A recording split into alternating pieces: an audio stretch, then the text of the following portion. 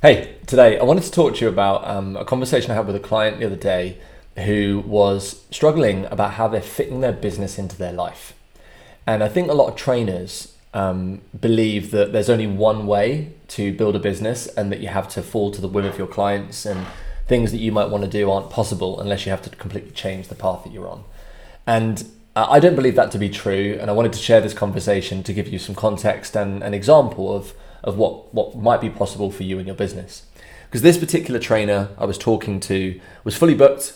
She had 25 sessions a week. She was the joint highest charging trainer in her gym, so had that pretty much nailed down. She had a few pricing issues to sort out, which she was on top of.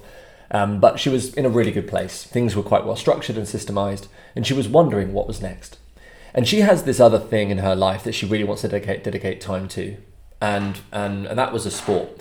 Now, for you, that might be something different, but basically, this sport requires her to travel, and she wants to be able to travel 1 week a month. That might be abroad, or it could be in the UK, but ultimately, she wants a week out of the business every month, and thought that she had to completely up sticks and change what she was doing. But actually, we considered, right, well, what would it look like if this worked for you? And this was the first thing we did. We said there were two angles to go for it. And the first angle, which is the first one that most trainers will take, is they'll say, how can I morph what I've currently got into the thing that I want?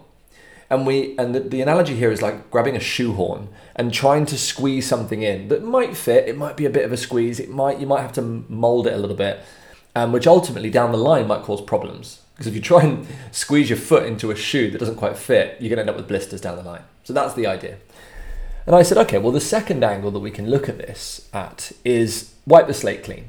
And you just have to sit with a bit of discomfort for a moment when you say this, because I don't want to lose all of the good stuff that I've built, all the clients that I've got, the income, all this. I don't want to have to start again from scratch. And the punchline is that you won't have to, but it's a much better thought process to actually wipe the slate clean and imagine a new business, both through your eyes and the eyes of your future ideal clients. Now, when you've done that, and I'll just give you an example of what we discussed in a moment, but once you've done that, you can then take your current client base and you will find that a proportion of them, a good proportion, will still fit in the new model that you've created.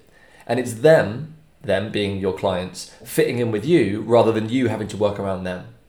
And the long-term consequence for you in that is that you can create a life that you want rather than one that is dictated by other people. And that's just something that I really believe in strongly. And I'm actively doing myself with the building of Velocity and what my business partner Craig and I are doing. And I love it because it means you're intentional. It means you're doing it for you.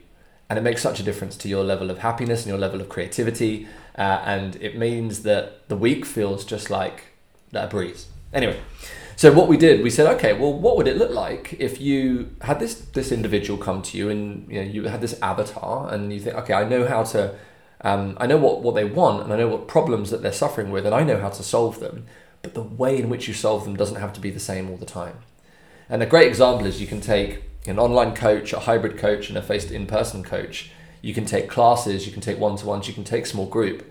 And fundamentally, they're all different ways of skinning the cat. They're all different ways of skinning the cat, right? Multiple ways.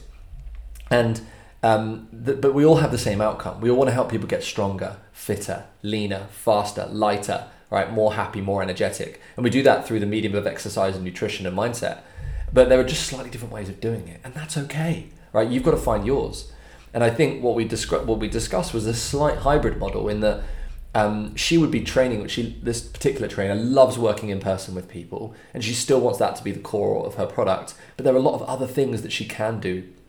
And she has a huge passion for education and wants to help educate her clients and provide an environment and a platform for them to be able to upskill themselves in the knowledge required to become a healthy and fitter version of themselves.